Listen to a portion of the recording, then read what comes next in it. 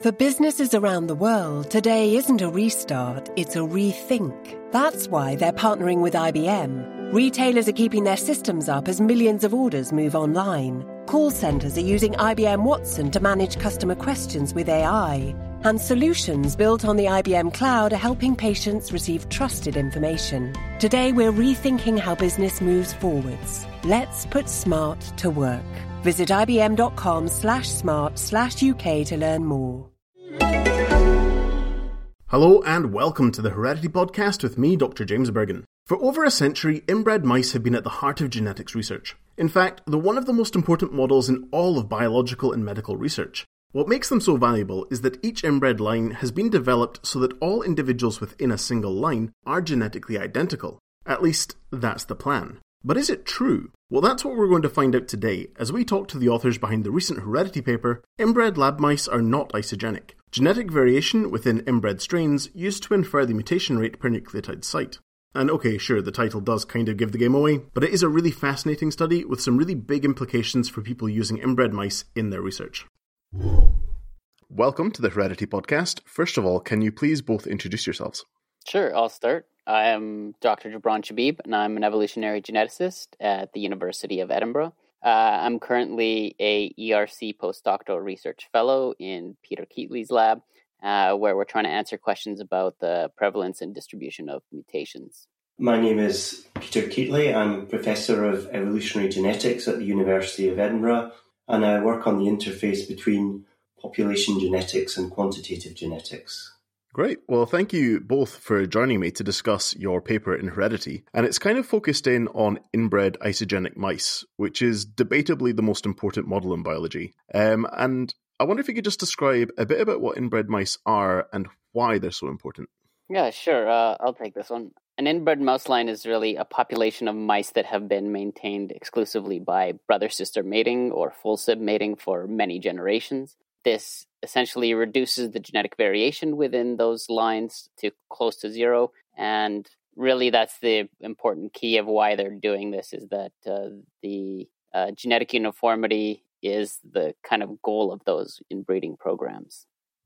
Fantastic. One of the interesting things in this is exactly how they are made almost commercially for research, which is kind of what your paper is focused in on. So I wonder if you could just explain how these lines are maintained. Like, where do they come from? Yeah, of course. So like I mentioned before, these inbred mouse lines are typically maintained by brother-sister mating for many, often hundreds of generations. So what these companies do is they try to maintain very small number of generations to reduce the number of changes between different substrains. And the way they do that is by maintaining a stock of cryopreserved frozen embryos that they create production colonies out of those embryos.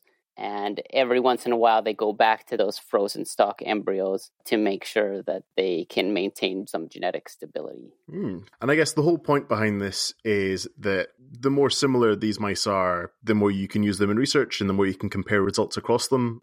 They're important for a few reasons. One is that they allow experimenters to vary only the parameters of interest and measure their effects, so ruling out any kind of genetic variance, which is important for, estimating the relative contribution of heredity and environment. It's important for getting the relative importance of different environmental factors on the traits of interest and for discovering the phenotypic effects of mutations.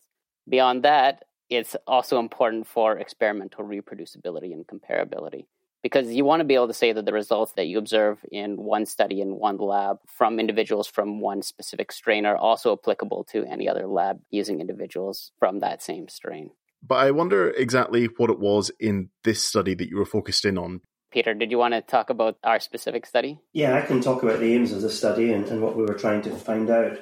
So we actually studied 4 different strains of inbred mice obtained from the same commercial supplier. And the background is that we are carrying out a long-term mutation accumulation experiment in which we're allowing spontaneous mutations to accumulate at random in lines derived from these 4 different strains. And to found the experiment, this particular experiment, we have a single pair of mice from each of the 4 strains. So these represent the founders of our main experiment. And the aim of our study was to find out how much genetic variation was present within each of the 4 founder strains, or the individuals that founded the experiment. It was a total of 8 individuals of 4 different strains. Yeah, and I guess on the podcast we're used to people talking about collecting their samples. I'm assuming you just ordered these ones? Well, it's not quite as simple as that, actually. It's to do with the way that the mutation accumulation experiment is designed. But 3 of the strains came directly from the production colony. So that's a total of 3 pairs, 6 mice. In the case of one strain, which is actually the C3H strain, we asked the company to provide us with mice directly from their cryopreserved embryos. So that means that we expected this 4th strain, the C3H strain, to be closer to the sort of gold standard, and the other strains to potentially have evolved somewhat from the cryopreserved embryos, because the production strain could be as many as 10 generations away from the cryopreserved embryos. Oh, that's interesting. So there is quite a lot of opportunity there for mutations to arise and filter through the population. That's right. And I'm kind of curious as to what exactly you did with these samples. So how were you comparing the mutation rates across them? So we've got 8 mice of 4 different strains, and we used Illumina technology to sequence the 4 pairs of mice, the 8 mice, at a high depth of coverage. And what we were looking for are genetic variants, which are actually just single nucleotide polymorphisms that are present in one strain and absent from all the others. And subject to some filtering, these represent variants. These single nucleotide polymorphisms are unique to one strain, segregating within one of the pairs of mice, represent new variants that have arisen by mutation in that strain quite recently. It's interesting. And I wonder what it was you were finding, because I guess the assumption is that all of these mice should be genetically identical. What was it that you actually found?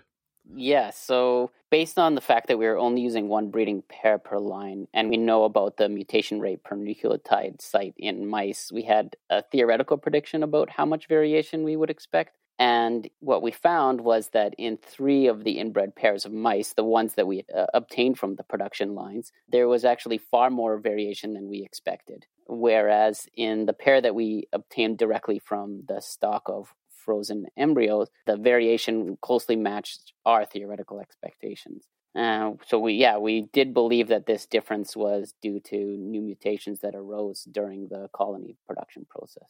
No, it's very interesting. I wonder if this sort of genetic variation that you're finding is something that people have kind of suspected has been there for a while, or if there's just always been an assumption that they are isogenic. I mean, there's been controversy about that. Some people have believed that a process called balancing selection operates, and it's strong enough to maintain variation within lines. And I think we didn't find any evidence for that in these mice. I mean, it depends what background you're coming from. If you come from a population quantitative genetics background, you can do a back-of-the-envelope calculation to quantify the expected variation quite easily. But if you're not aware of the underlying theory, you might simply assume that the genetic variation is really trivial and would probably ignore it.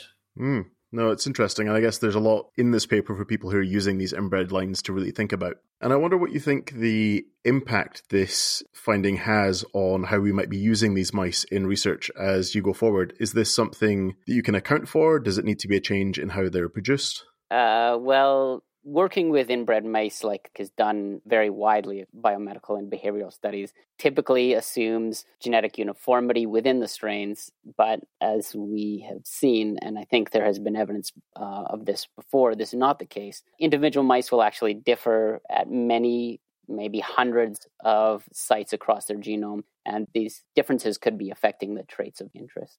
Interesting. So what would you say is the sort of big take-home message in this paper? So when people are reading it and they're thinking about how it might influence their own research, what is the main thing they should be coming away with? Good question. I would say, I don't know about Peter, but I guess I would say that we need to suggest some caution when interpreting the results of the experiments using mice from production lines, especially regarding their reproducibility and comparability to other experiments that use the same inbred strains. I guess, therefore, I would say that if you're working on inbred strains, it's important to specify the origin of your strains, including where the mouse came from and any substrain information you might have. Do you have something to add to that, Peter? Yeah, well, from our point of view, what we were trying to establish was how much variation we have within our different inbred strains or founders of our mutation accumulation experiment. And we need to know that because we've subsequently bred sublines from each of these founders. And with that, what we need to know is what mutations have arisen de novo in our own breeding process and what variation was there at the start of the experiment. So that's really why we did the experiment in the first place. No, it's incredibly interesting. And I guess that also kind of leads on to kind of thinking about where this now goes and what you're going to do with this research. Because you've mentioned a couple of times that this is part of a wider set of projects you have going on. So what do you plan on doing with this information yourself? What's the next stage in this research? Let Peter take this one. So as I said, we're breeding lines by brother-sister mating that are derived from our inbred founders. And what we are seeing is new variation accumulating in these lines. We need to be able to distinguish that new variation from the variation that pre-existed. This experiment will allow us to do that and quantify that effect. What we're going to do with our mutation accumulation experiment is to sequence them by the same technology or using long-range sequencing technology. And we're also going to measure the change in various phenotypes. We're actually doing that as the experiment progresses, including things like growth rate and fitness traits, to find out how much impact new mutations have on these traits. Fantastic. Well, thank you both very much for taking the time to share this research with us. And just to finish up, I wonder if you could just remind us of what it's called and also mention any of your co-authors who deserve a mention in this work. The title is Inbred Mice Are Not Isogenic, Genetic Variation Within Inbred Strains Used to Infer the Mutation Rate per Nucleotide Site. So the study was founded by the European Research Council, and it's a collaboration with staff at the Max Planck Institute for Evolutionary Biology, Plön in Germany. And the authors were myself, Gibran Shabib, as well as Benjamin C. Jackson, Eugenio Lopez Cortegeno, Dieter Tautz, and Peter D. Thiele. Well, thank you very much for that and for joining me and sharing your research. Thank you. Thank you, James. Thanks to Gibran and Peter. If you want to read their paper, you can find it on the Heredity website. That's nature.com/HDY. And from one of the most important lab systems in genetics to one of the most important processes.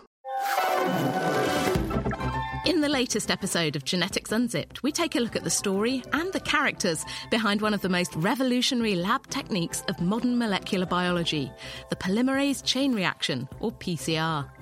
While the controversial Nobel Prize-winning biochemist Kary Mullis often gets the credit for inventing PCR, spinning a fine story about DNA strands dancing in his head during a moonlit drive through California, there were other significant contributions along the way.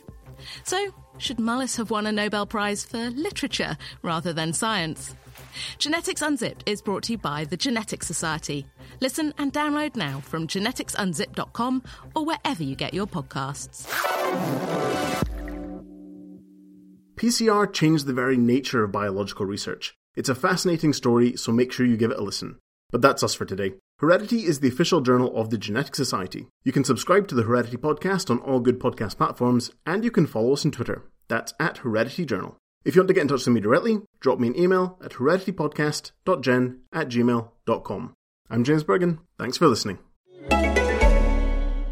So that's Prosecco and popcorn for Mum, craft beer for my brother, a vegan Christmas hamper for Carol down the road, gourmet brownies for the babysitter, a cheese taster box for, what's our postman called again? Gin botanicals for Auntie Helen. At BorrowBox, you can find the perfect something for everyone. And with 15% off when you use the code FESTIVE at BorrowBox.com, well, why not? BorrowBox, the home of great food and drink.